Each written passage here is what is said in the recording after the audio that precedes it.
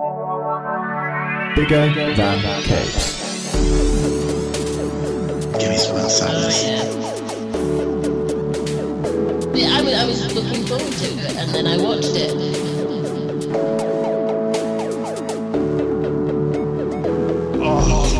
Oh, dry.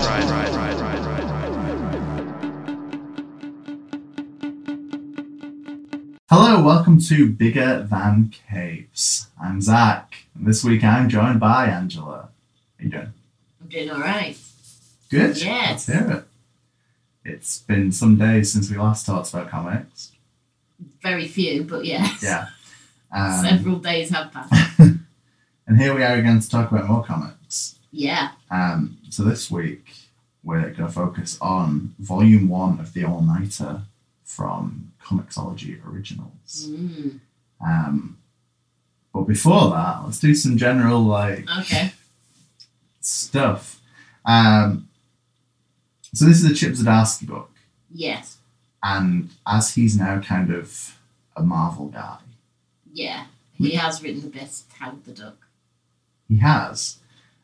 We don't really talk about Chip Zdarsky that much No. because we do indie comics. So I thought we should do like a little Chip Zdarsky intro section where we'll talk about his previous bibliography prior to him just doing all the Marvel. Marvel. I think a lot of people these days do know him for Spider-Man and Daredevil. I'm sure there's other stuff Other I things. can't think right now. No. But I think for me it was kind of Sex Criminals, Yeah. Captara, Howard the Duck, Jughead. Pretty much, yeah. All good things. Very good things. I still think his Howard the Duck is the best work he's done for Marvel. Yeah, I've got a real soft spot for Howard. I think it's different from previous Howard the Duck in that it really knows Yeah. who it's playing to, and it's so self-aware of what Howard the Duck is and how quickly someone's going to mention the film if you mention Howard the Duck, and kind of takes the sting out of that by being immediately like, hey, wasn't there a film? But it's like a 3-volume short-run Marvel series. Howard the Duck was really good. It was. And kind of sad. And kind of funny. And yeah, it ticked a lot of the boxes. It did. It was a good read. Yeah. Similar with Jughead, I think, as a short-lived thing. 2 volumes with Two, Chip and yeah. then 2 with Ryan North. Yeah. I think.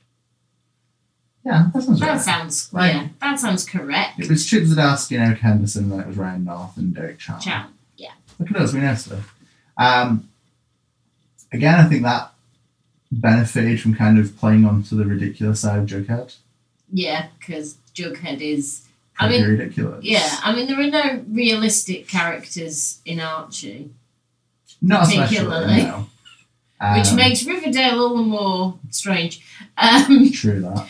But of them, Jughead's probably the most ridiculous. Yeah, and there are still things from Jughead that I think about all the time. Like, I think it's in issue 1 where there's the, cafeteria has got a new regime because of the new principal, and they're not serving the food Jughead wants, and he's in, the home ec food class, and he's like, so tell me you can make hamburgers. But that's really just burned into my mind now. That is the definition of that character. Yeah, it really is.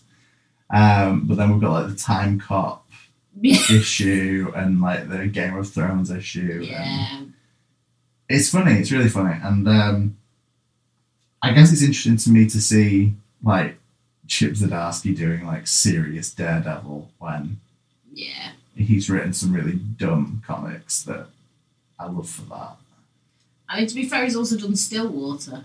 He has, yeah, okay. Stillwater which is the other side of... Which is straight up horror. I've often heard it speculated that there's a close blend between horror and comedy, and Well, yeah. I mean, anyone who's seen What We Do in the Shadows and Shaun of the Dead can probably attest to the fact that horror works very well with comedy. That is true. Stillwater's not that funny. I can attest to the fact that, no, it's pretty bleak and brutal, to be honest. Definitely. Even stuff like Captara, which was more sci-fi than comedy, was still kind of goofy at times. So. And Sex Criminals is just ridiculous throughout. Yeah, it has some like serious relationship moments, things like that. Throughout, it does, but is at its core pretty ridiculous. Yeah, very ridiculous. Thinking about it. Man, I like Sex Criminals. So with that kind of groundwork done on our background Chip Zdarsky fandom. We also move into this being Chip Zdarsky's first vampire book. Yeah. And that made me want to ask, because I every time it comes up on the podcast, we do the discussion that Will hates vampires because there were too many vampires when he was a teenager. Yeah. And we get into the fact that, but I really like vampires because there were so many vampires when I was a teenager. Yeah. So I wanted to kind of get into what's your take on vampires? Well, I have various. The first sort of big thing, because Buffy the Vampire Slayer was around when I was a teenager, so that was obviously a thing. So that was an introduction to vampires, but they're not the lovable kind of goofy vampires, are they, in that show? No, they're pretty serious. Pretty serious. All of the things. Here's some trauma and here's rape and such, and it's kind of a bit tainted now because Joss Whedon. Sadly. It's so weird as well because, well, one, Joss Whedon. Two, Buffy is kind of serious and, not great. No. But at the other times, it's kind of wacky and weird. It runs a whole gamut of stuff. I mean, that's why the Whedon stuff was so popular, because it managed to sort of tap into that cool, quotable lines and ridiculousness, but also character and drama, I guess. I don't know. I'm going to be straight with you. I've never been a Buffy guy. See, that's the right way to be. I knew someone who lived their life by Buffy, and it didn't end well. I've been given terrible advice in the past, like, watch all of it. And I started at the beginning of Buffy and was then given contradicting advice from someone else, which was, you don't need to see all of season 1. You just need to see like the first 3 episodes and the last 3 episodes and then start at season 2, which is better, because season 1's all Monster of the Week. And I don't know. I also, my first experience was being forced to sit through the musical episode while in a room full of people singing it as if... Terrible. As if doing a Buffy sing-along was going to win me over to... No. I don't get it. I think it is overrated, and looking back, and it's probably my least favourite vampire-related bit of fiction now, looking back, in many ways. That's the voice of someone who hasn't seen vampires suck. No, I have not. Luckily. There was also Ultraviolet, which no one remembers. More people need to remember that. I remember it, but not as well as you do. No, which is somewhat worrying. That was a bit... And also, that I've just remembered while we were talking, there was... I can't remember whether it was called Blood Ties or not, but it was based on a book series. About Henry VIII's illegitimate son being a vampire and solving crime. That's the one. That was my jam. He wasn't the main detective. He helped out. He helped the detective because she was going blind. So she was chucked off the police force, so she had to become a PI. And Henry comes along and helps her out. History will probably suggest otherwise, but I thought Blood Ties was really good. It was, and it blew in my lens on a cliffhanger. They opened Pandora's box, and the end of season 1, that's and then it just never comes back. We never get a season 2. I was really into Blood Ties. Thank God someone else was. It might just be us. Oh man, I've forgotten about Blood Ties. That's I had, and then it came back to me, and I thought, damn, I missed stuff. I'm not sure it was good stuff. It was stuff. It sure was a show. It was a show indeed. I think I grew up with my mum being really into like Anne Rice books. Ooh, you read one, you read them all. Yeah, and a lot of overlap there. And I distinctly remember being told I was too young in like 2002 to see Interview with the Vampire. But I was okay to watch Queen of the Damned, which is the horniest new metal film. It is very much of its time. If you were to distill the early 2000s into a film, that would be it. I could talk about Queen of the Damned for like a worryingly long time, I think. The soundtrack alone, because it's like Lestat becomes a rock star. Have you seen Queen of the Damned? Yeah, oh yeah. Oh, good. Otherwise, this would be. Lestat becomes a rock star after sleeping for 30 years and waking up hearing this kind of, new sound, a new metal, if you will. And he decides this is the time. And yeah, because of that, the soundtrack was written. So songs were written for him by like Marilyn Manson and Chester Bennington and Jay Gordon and all kinds of weird and wonderful new metal dudes. And they didn't know if Stuart Townsend could sing, so they cast Jonathan Davis from Korn to perform the vocals in. So even though the soundtrack has songs written and performed by like Chester from Linkin Park, the versions in the film are sung by Jonathan Davis from Korn, who is not on the soundtrack officially, which is so weird. And then apparently found out that Stuart Townsend could sing, so there was no need for any of that. But I think that like weird patch of like early 2000s metal being put onto one CD, and there's like real songs on it as well. It's not all Vampire Lestat related. Yeah, but I think that really got me as like this is incredibly cool. It's not. It is not a cool film. It is. It's very good at fooling you as a young person into thinking it is there, isn't it? Yeah, it's like horny new metal vampires. Yeah. And isn't that what you always wanted? And then, I don't know. That's where the genre needed to go, frankly. That's what the world needed. From there, I got into stuff. I think from there, I read Dracula, and in some way, I'm still reading Dracula. It's just so long. It is. Unabridged, of course. You have to do it the right way.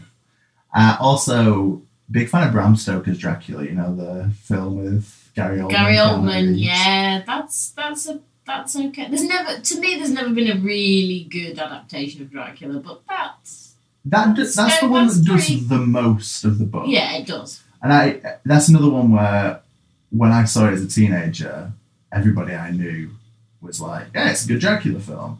And as I've gotten older, more and more people seem to come out of the woodwork like, it's a bad film. Like, which part? Is it where Anthony Hopkins is Van Helsing? Because that's good.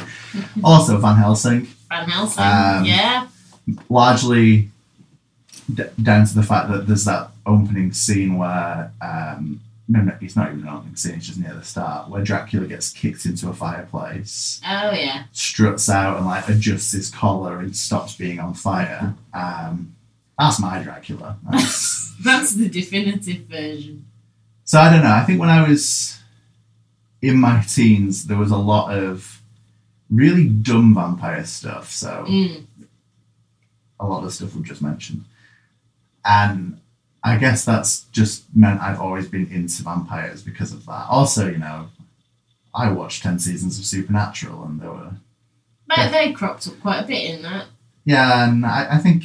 I watched Blood Ties and... Yeah. They made those Twilight films, which made vampires really not great for a while. To be fair, I read the Twilight, but I work in a library, I have to read books. And I read Twilight and the various sequels, New Moon, Eclipse, Breaking Dawn, and... To name them all. And I remember reading Breaking Dawn and just being like, wow, she's just gone for this now. This is just absolute ridiculousness. Like, Jacob was never in love with Bella. He was in love with the fact that she was carrying the person he was going to bond with because werewolves. I mean, it messes up so much mythology on both levels. And also sparkly vampires. Because I've read a lot of vampire fiction, and a lot of it is in the paranormal romance genre. Some of it's ridiculous. Weird, isn't it? Can't think why. I blame Anne Rice. But, I mean, she just takes it to it's probably one of the worst fictional portrayals of vampires, but also they sparkle. I mean, yeah. There's an argument to be made there. You know, I like that, you know, can't go in sunlight because I'll sparkle. Not because it's such a legit problem. Not because it's going to kill me or anything, but no, because I'm going to sparkle. No, I completely agree. And I think it says so much about people like trying to balance the scales of vampire shows that at the same time that we had Twilight, is it FX decided to roll out the True Blood TV show as if to be like, hey, vampires can be hardcore. Don't worry. Yeah. It's going to be okay. Except True Blood, I think, doesn't bear much resemblance to its source material either, as far as I can recall. Not from what I've read. No. Which is obviously far more than I should have. I know Elvis is a kind of not well vampire in it because he's been brought back from the dead too late after death. So he's like, I don't know, not okay. He helps and he's nice, but and they keep calling him Bubba as if to fake the fact that he's It's Elvis. It's Elvis, guys. It's Elvis. That shouldn't be my takeaway from the True Blood books, but it's like in book one, and it's incredibly distracting. It is. It's like, really? I like the fact that there's a time limit on making a vampire. Like, yeah, you know, if you go too late, you know. Yeah, it doesn't work out for them. Also remembering now that all the Darren Shan books came out when I was in my early teens. Oh, I read all those. Cirque du Freak and I can't remember the rest after that, I have to say. Vampire's Assistant. That was they kind of... name of the second book, but also the name of the film. The film, yeah. The film was okay, but not... They didn't really run with much of the... They didn't run with much of the book. of the books. No. Because, of course, they were originally set sort of... Because Darren Shan is Irish. Shocking, really. Amazing. So they kind of weren't set in America, as far as I know the books. But the film I don't think the books ever give you a location. They refer to things as, like, the city. Yeah. A mountain. Yeah. A river. And the film got very... by a city, you must mean America. The only place to have cities. Yeah. The only place to have circuses. Which I don't think is the fault of Darren Shan. I think it is the fault of an American studio making a film. I think you could probably turn that, in this era of television streaming and such, you could probably turn that series of books into some sort of series of television episodes. Yeah, I think there's still space in this world for a Darren Shan adaptation. I don't know how. I don't know if it's more films or if it's more TV type stuff, but I feel like too many things get films that would benefit from a TV show. Yeah. So maybe... I think it probably would. I think you could probably do a nice Dracula miniseries and not whatever the hell that was that Stephen Moffat came up with those few years ago. I'd forgotten about that. I tried. We get a Dracula miniseries from the BBC though, like every 5 years. Every 5 years, yeah. Because we had... This is so off topic. Do you remember the Dracula miniseries where it was like Dracula goes to America and is involved with the rollout of electricity, and Renfield's recast as this huge dude? This rings an unfortunate bell. Did not like that. No. I think I watched all of it, kind of out of spite, rather. Spite watching Dracula. But again, I think that's another show. This is the problem. Rolling out show after show after show just called Dracula. Yeah. Well, I miss the 1960s and 70s stuff where it's all like Curse of Dracula, House of Dracula, Bride of Dracula. Did that? I think You have to have one. You know, 45 minutes in the living room of Dracula, or just making up things to put before Dracula to be like, it's not the Dracula. But it's Dracula. The Dracula. Dracula 2000, Dracula 2001, Blade 1 through 3. Yeah. Plus TV show. Yeah. Gave me unrealistic expectations of Blade comics, which didn't exist. Even now, can't really get any Blade comics. No. He just doesn't. Weird. I just remember him showing up in the animated Spider-Man series. Yeah. Someone had to fight Morbius. Well, exactly, yeah. Those were the days. And I know he rocks up in the Avengers a few years ago, which... Yeah. I don't remember how that turned out. I'm sure it's great. So, I think that's the history of... covered vampires. Bigger than capes and vampires. Yeah. So I'm going to use that as a segue. Ooh. Because one of my things as I've gotten older is looking for vampire stories that do something more interesting with vampire stories. Yeah. So I was quite into, I'm still quite into, it's ongoing, I think, still. Redneck by Donny Cates, which was Image. I don't know why I'm still ongoing. I can't remember. I feel like it's not finished. It's not got the same sort of regular schedule other ones seem to have, which throws me a bit. Yeah, I think since Kate started working more at Marvel and has started doing stuff like crossover, Redneck has become a little bit more uneven in its distribution and releases and stuff. But really interesting, Redneck, it has some of the best kind of like vampire hunting ideas that I've not come across anywhere else, with stuff like, if you draw a cross on the back of a vampire's neck, the vampire just dies. Or if you have a house full of vampires and tell them they're all no longer welcome, they all have to just leave really quickly. And kind of freak out and panic about it. So off the back of that, I've been kind of wanting more interesting vampire things that play with the idea of what vampires can and can't do, how vampires work. Recently, we've had like Bloodstained Teeth and The West of Sundown, which kind of set up very different worlds, but also different worlds that entertain like, what can vampires do and how do vampires work? So I quite like the fact that different creators and different publishers at the moment are kind of exploring vampire stories in different ways. I also appreciate that these things all happen about 6 months before Halloween. Always. So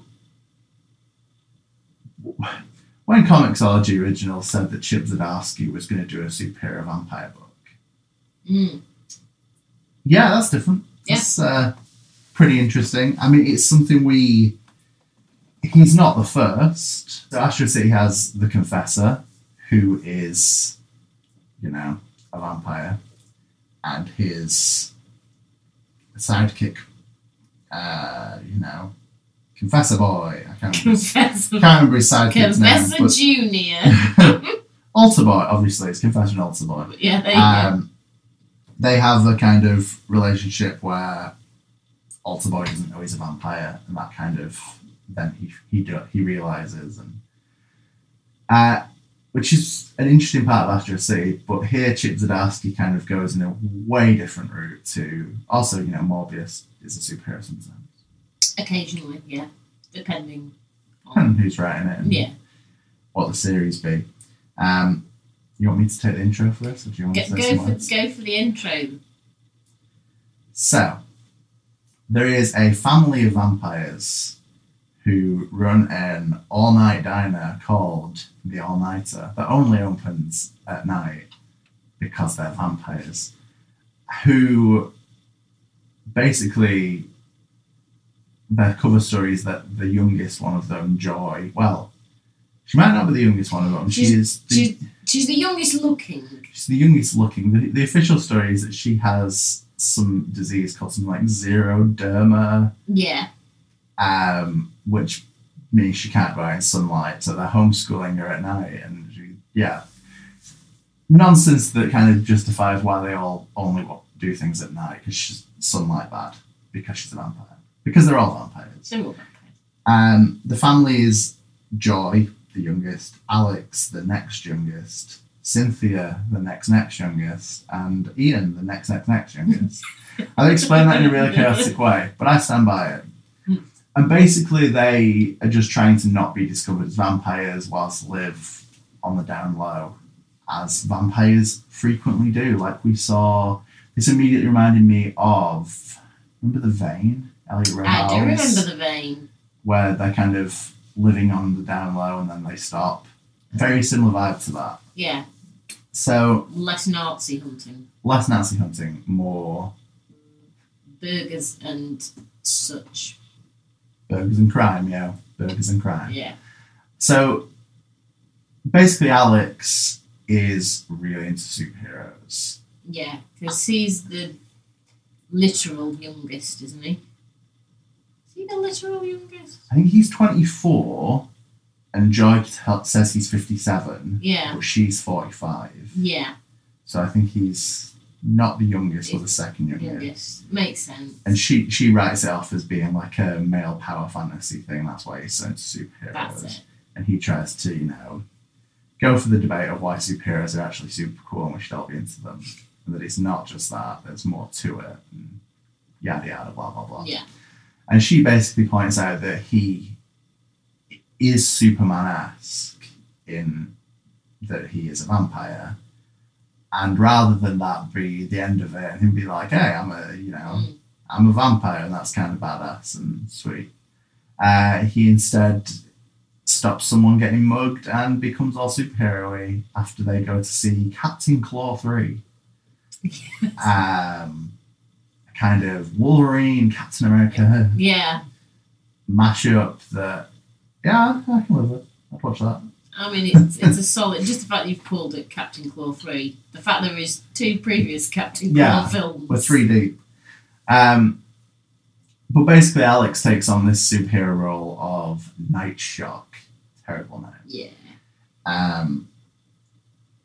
And spontaneously manages to acquire a kind of purple and black and grey full superhero costume. Yeah. Where did that come from? Because when he starts off stopping the mugging, he basically got like the Daredevil style. Yeah, he just pulls the shirt over his head, and then suddenly he's got a full-on costume. It's a bit like Peter Parker in, the first Spider-Man film. Hey, I've got just this. Miraculously knows how to sew incredibly complicated things. Yeah. That is true. I assume we're just going to go into spoilers with all of this because it's been out for a few months and stuff. This is your last spoiler warning. Yeah. Here there'll be spoilers. Yeah. So essentially, Alex's activity as Night Shock leads to Joy joining him as a sidekick called Night Kick, which is crap, but it's good. It works. She thinks of it on the fly. Yeah, basically, so you got to embrace it. And basically quite quickly leads to the revelation that there's not only vampires in this world, but basically all the fantasy stuff. Yeah. And we're told that Cynthia used to be the head of quite a big company that was bought out by a guy called Francis Shelton, who is Frankenstein's monster. Yep. And the idea there then leads to kind of quite deep concepts about how these characters have come into being. Yeah, it goes a bit existential crisis on you. Yeah, I was expecting it to be a lot of there have always been vampires, there's always been whatever, or, Frankenstein was based on true events, but instead we get more the idea of these characters kind of being willed into existence by mythology and the repetition of ideas, and I think it's at that point that this becomes really quite interesting, because then it's supported that there's speculation that whilst Alex could be Night Shock, anyone could be, because superheroes are the new mythology and they could just be being willed into existence.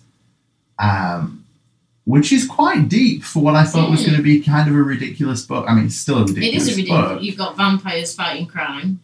Yeah, but on the other hand, we're also kind of being dealt quite unlikely concepts like existence and... Yeah, and they have to hide as well, because if they don't... The Takers could come and take them. Yeah, we still don't really know... 5 issues in, this is 5 issues. Yeah.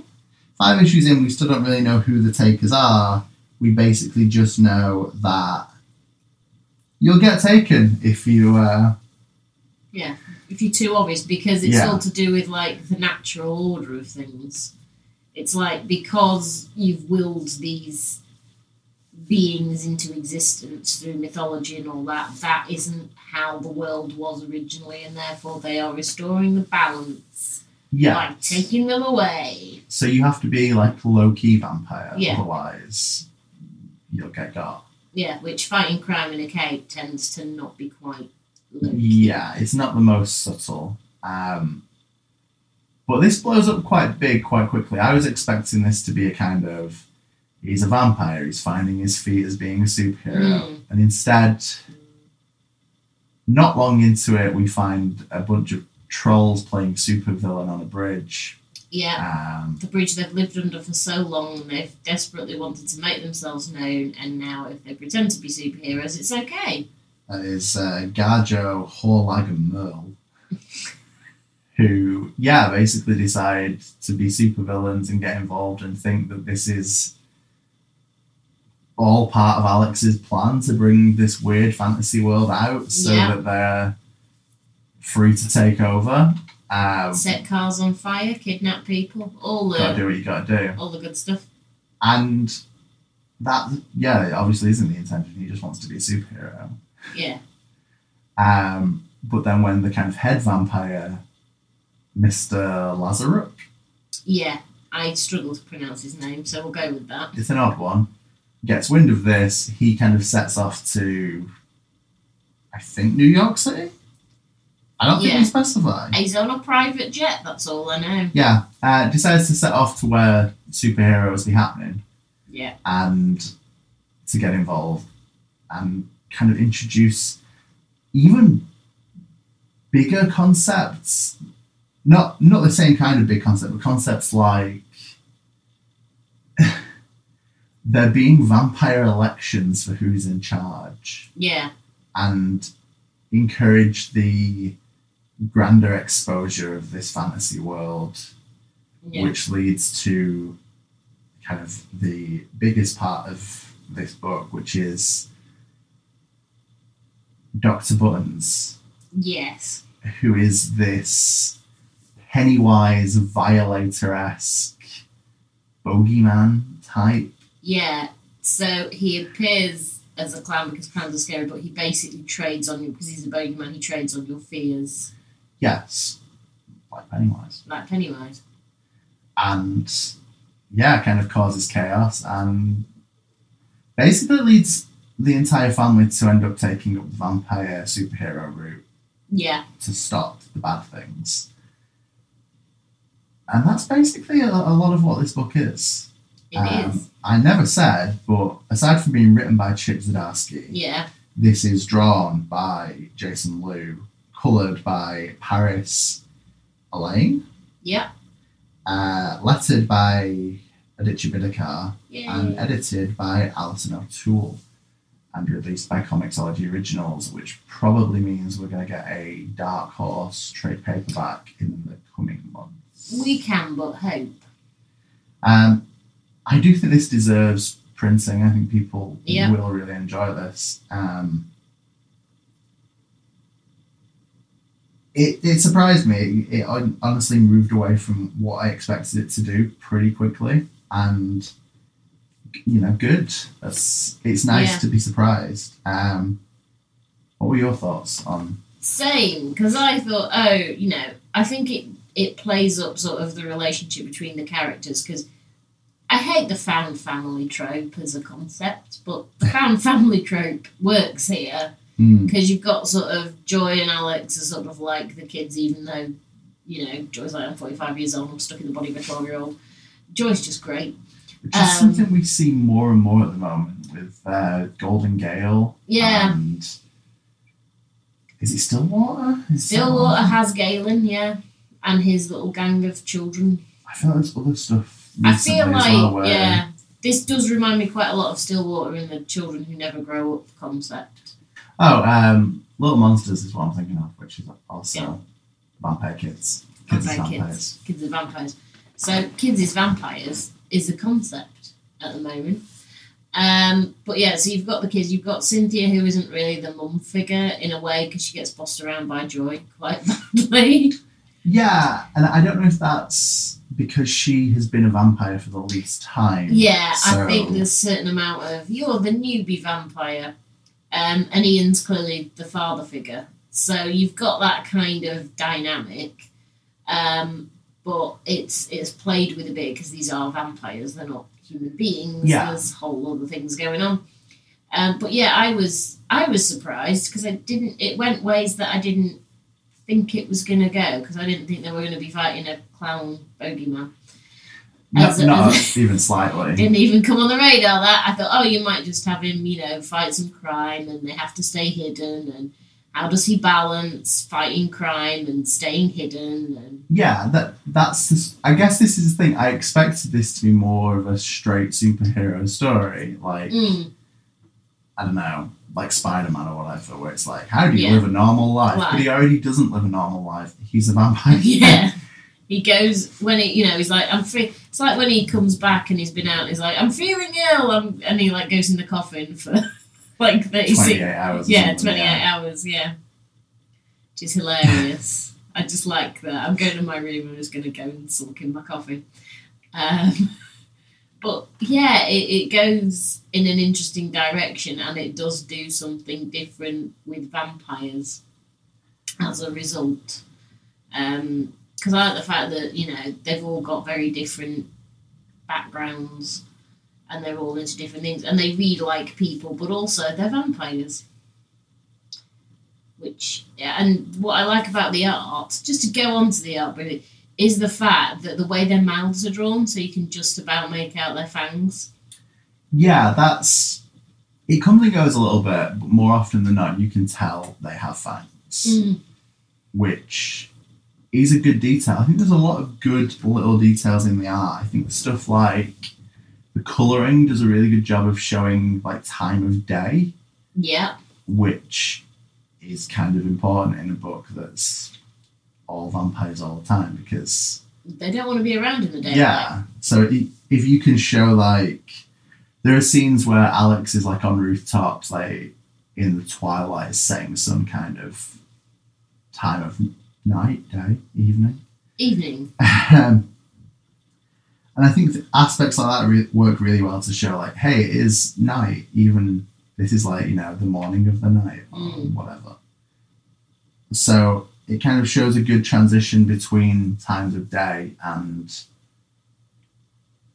it's nice to see that it's not just, it's night, it's dark at the end. It's a good element. I also think character designs are really good and really varied. Yeah. All four family members, Andrea, the cop, who basically figures out Alex is a vampire because she knows him. Yeah. I mean, that's another thing, because at one point, of course, she gets quite badly wounded, and I swore that she was going to end up a vampire at that point. I was like, oh yeah. Yeah, I think it could have gone that way, and maybe it didn't because it was so likely, but I like the fact we swerved away from the obvious. I was like, yep, this is the point. She's going to be a vampire, and she doesn't. Because we still don't quite know how vampires are made. No, we see Joy, like, bite some guy and kill him at one point, but we don't really see the becoming a vampire. And I guess we will at some point. It's unavoidable almost.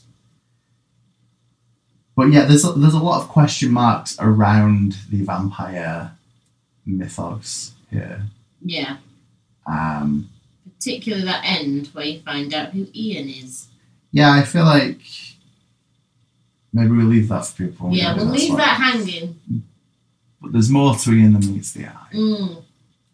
And I don't know, I think it's interesting that even though each character has such a different background and has such different traits, they all work well together, and even though it is the found family thing, it feels like there's enough consideration put into it so it's not just for random people. It's really balanced, and they're all so different, and it's interesting to see like 24-year-old Alex, who's actually in his 50s, arguing with 45-year-old 12-year-old Joy, which creates really odd dynamics. And I think it's rare that we're told how old a vampire is and how long a vampire's been a vampire. So knowing that Alex is 24 but he's 57 basically tells us he's been a vampire for like, I don't know, 30 years. And I think a lot of the time we're just told vampires are old. Yeah, vampires just live forever and, centuries old. And there's a weird, I don't know what it is, there's a weird difference. If you're told, I was made a vampire in 1970, that's one thing. But if you're told, I've been a vampire for 30 years, that seems more readable, I guess. Yeah. To be like, how long this person has been 24. Yeah, what is their life experience? That's another thing, because clearly they haven't grown up per se, because they're not like, they don't act all the time like a 45-year-old and a 50-odd-year-old. No, they still have those younger traits.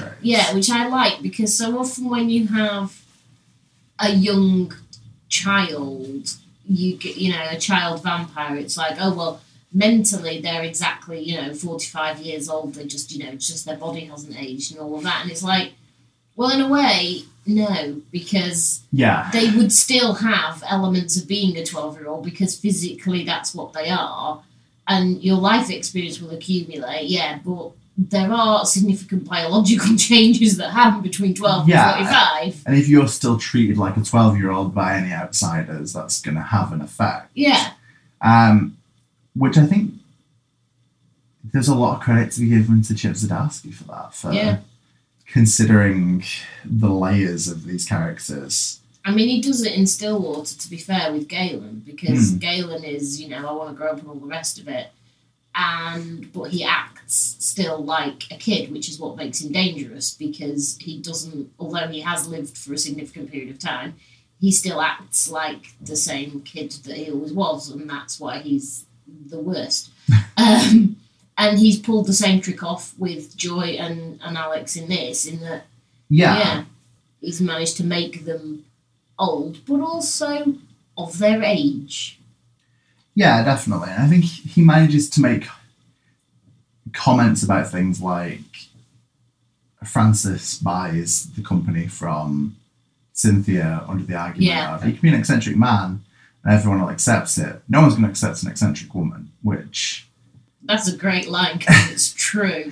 It is unfortunately definitely has a basis in reality. And I think it's interesting that a book that on the surface was like, hey, vampire superhero, manages to have these layers that are like,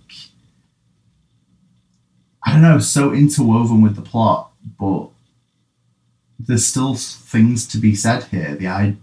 There's deeper concepts in the idea of like, hey, all fantasy creatures have been willed into existence, but then also the idea that that's affecting the real world. It would be one thing to say Frankenstein exists because Mary Shelley wrote a book, but to say vampires exist and they can make other vampires shows the effect that they have on the real world. And I'm really interested to see where this will go and what the takers will be. And we see things like Frankenstein's security being like, the werewolf lichens, who were just werewolves in like motorcycle jackets and motorcycle helmets, who I don't know, leap around doing like parkour. Yes. And I think in the back, Jason Liu talks about them stylistically fighting with Brazilian Jiu-Jitsu because he thought that was the most werewolf-y. That was the werewolf method of fighting. Chip and Jason's commentary in the back, where they're talking through designs and stuff, is quite It's really good, actually. It's worth reading. It's well done. It's funny at times. It's weird. And I like the idea, the stuff in the design work where he's drawing like goblins, but in supervillain gear. It's like, that is really interesting. That is a good concept to be like, hey, fantasy supervillains. Yeah. Which, it's weird. We do get in like Marvel and DC, we see fantasy characters who are superheroes and who are supervillains. But here it's like the full commitment to them looking like the fantasy character playing the supervillain. Yeah. Where we see like Michael Morbius, and he's essentially just in a featureless black jumpsuit for some reason. Yeah. With this little capey thing. He's not okay. Or he's quite well dressed or whatever. Or Marvel constantly dumps on us like, hey, there's an elf, and he just looks like a dude with pointy ears. I think in this, if you got an elf, it would be pretty ridiculous. It would look like an elf. Yeah. On so many levels. And I like that. I like the commitment to making the concepts meet up, the fantasy and the superhero, and just smashing those concepts together to create something weirder than I expected. Yeah, it has moments where it's just, the whole trolls on the bridge thing. Trolls on the bridge. Let's just commit and have trolls on a bridge instead of under a bridge. Says so much about the podcast we've been making that as soon as the bridge was on fire, I'm like, Fantastic Four. Yeah, I did that, I was like, I remember that scene. I was half expecting them to show up. And it's interesting because I do wonder if that was deliberate. Like, let's just draw it, I wouldn't put it past this creative team to have deliberately done that. I would not just rule to it mess out with us. for Chip to be consciously like, Fantastic Four. I just don't think it can be ruled out. Particularly because it's like, that's their big hero moment of all four of them. Definitely, yeah. I really like that this does the classic Universal thing, Universal Studios monster movie thing of vampires plus werewolves plus Frankenstein. Yeah. Right here, right now. Are we going to get a mummy show up at some point? One can only hope. Surely someone's willed them into existence. There are some really good panels. I had forgotten about the Night Shock and Night Kick jumping through the air on the bridge whilst it's on fire, but there's fireworks behind them. That's really good stuff. Yeah, it's like very superhero entrance. Jason Liu's artwork, it is really good. I haven't read any of his other work, I don't think. No, nor have I. I feel like I should. But he is the right artist for this. I know he's worked with Chip Zdarsky before on their previous Comixology series, Afterlift, which I own but haven't read, so Likewise, yes. I have it on ready to read, but I haven't. I might have to go and do that. I think I've got the book and I've got it digitally as well, so I've only got it digitally. No excuse.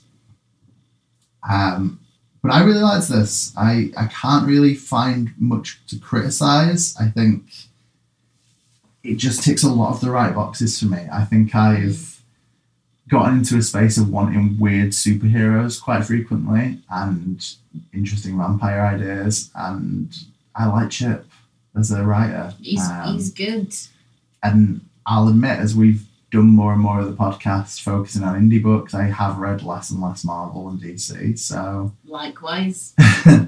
It's nice to see what he can do away from that. And obviously you're reading Stillwater every month. Yeah. Well, when it comes out. It's infrequent. It throws me every time. It's like, oh, there's another Star Wars. That's why my reviews for that are always late, because I never know when it's going to appear.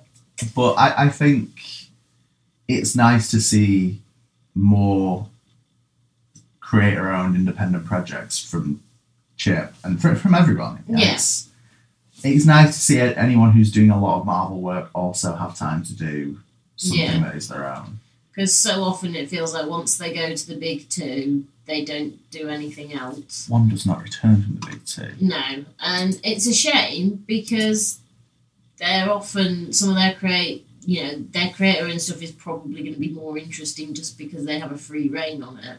Yeah, and you think, oh, you've done we've said he did a really good Howard the Duck, but at the same time, it's nice that he can do other stuff that is taking interesting concepts and playing with them like this, because this is taking superheroes and vampires and just having a fun time with them, and it's nice that he can still do that, and we're not shortchanged on the wonderful weirdness that lies within Chip's brain. Yeah, of course, and not knocking Daredevil or Spider-Man at all. It's just interesting to see the weird variety of what the creative team here can do when not involved in a bigger company with bigger editorial requirements. And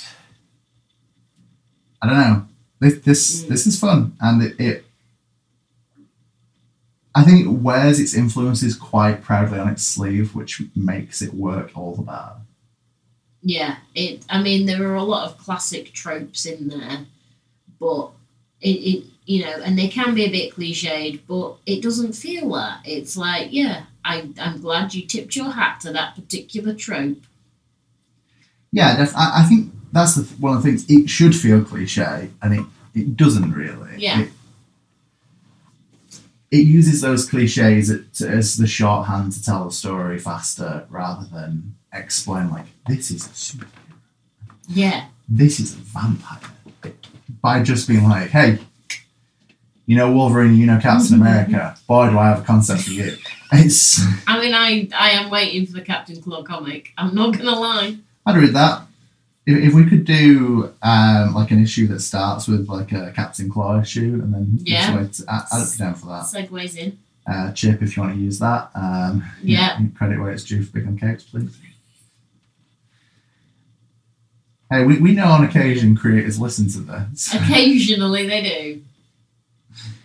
That's well they should. That's right. That sounds vaguely threatening. Hey-o. Wasn't meant to. No. I think we've reached the problem we often have of just throwing praise at stuff until the point where we've got nothing left to say. This is the problem. When it's good, it's just like, these are all the ways in which it is good. Thank you and good night. Yeah, I think if you're into fantasy, you're probably going to be into this. If you're into vampires, you'll be into this. And if you're into superheroes, you'll be into this. It ticks a lot of boxes. It just ticks a lot of boxes. And I think as the issues go on and the more information we're given as to how this family started with Joy and Ian. I like the fact that we at least get that flashback in this to see the two of them, and it's like, oh, the rules are now there can't be coffins, and Joy's like, so what about just two vampires? Yeah, I also like that in the big fight scene at the end with Buttons, Ian basically explains all the weaknesses of Buttons, and then we see all that tied together, and I don't know, it's somewhat random exposition at that point, but we also don't really have any information on Buttons. No. He turns up as a creepy clown, and it's like we've said, it is Pennywise and Violator-esque, and at some point you have to point out the weaknesses. That's obviously a problem with any thing of this nature. You do have to point out at some point what kills a vampire, what kills the bogeyman, what kills a werewolf. Yeah, it's children's laughter every time. All the children's laughter. And I also like the fact that I think he mentioned something like the fact that Ian's like, oh, you've made a mistake because you care about people. Yes, which is true, and Ian tries to play kind of the tough guy role. Yeah. For a lot of this, of protecting yourself, and this is why vampires aren't allowed to hang out anymore, and stuff like that. Really good comic though. Yeah. And I know issue 6 and 7 are out now, so I'm interested to check out. Yeah. What else there is here. Maybe we'll be back for volume 2. Yeah. Probably will. Chip, if you're listening. Yeah, if you're out there and you want to talk about the All-Nighter and Stillwater and stuff. Yeah. Bigman Capes is available for all of your interviewing needs. It's true. If we do carry on with this, there is a chance we'll cover it on... we could cover this in singles. That might happen. I might do that. Oh, dangerous. I'm already behind. Yeah, you're already 2 issues behind. Which is probably only half the series. But if I do, that'll be at biggerthancapes.com. Yeah. Let's assume. Let's assume it's... And if it's not, we do have other reviews of other vampire-related stuff. Yeah, we've talked about The Vein, and I think I've talked about Redneck in the past. Yeah. Or written about Redneck. Yeah, they're definite. I'm sure when we attempted that ridiculous Halloween experiment for October. Let's do a Halloween recommendation every day of Halloween. Yeah. If you're at home and you're wondering, that is as hard as it sounds. Yes. It was not the easiest task we've ever set ourselves. And I'm sure Redneck got... The other Donny Cates one that begins with I, that got mentioned. Interceptor. That's the one. Which is Vampires in Space. Yeah, that's a good book. It is. Never finished. Nope. So Donny, if you're out there, and if you... Please finish it. But no, I'll continue to read The All-Nighter, I think, because... Yes. I think it's easy to read, and it's a rewarding read. Mm. And I'm looking forward to see where this can possibly go. I mean, I'm holding out for a mummy. Yeah, now that you mentioned the mummy. There we go. I don't know, maybe, we're 2 issues behind. Who's to say what's happened in those 2 issues? Invisible Man. Invisible Man. Black Lagoon, creature from... Oh, yeah.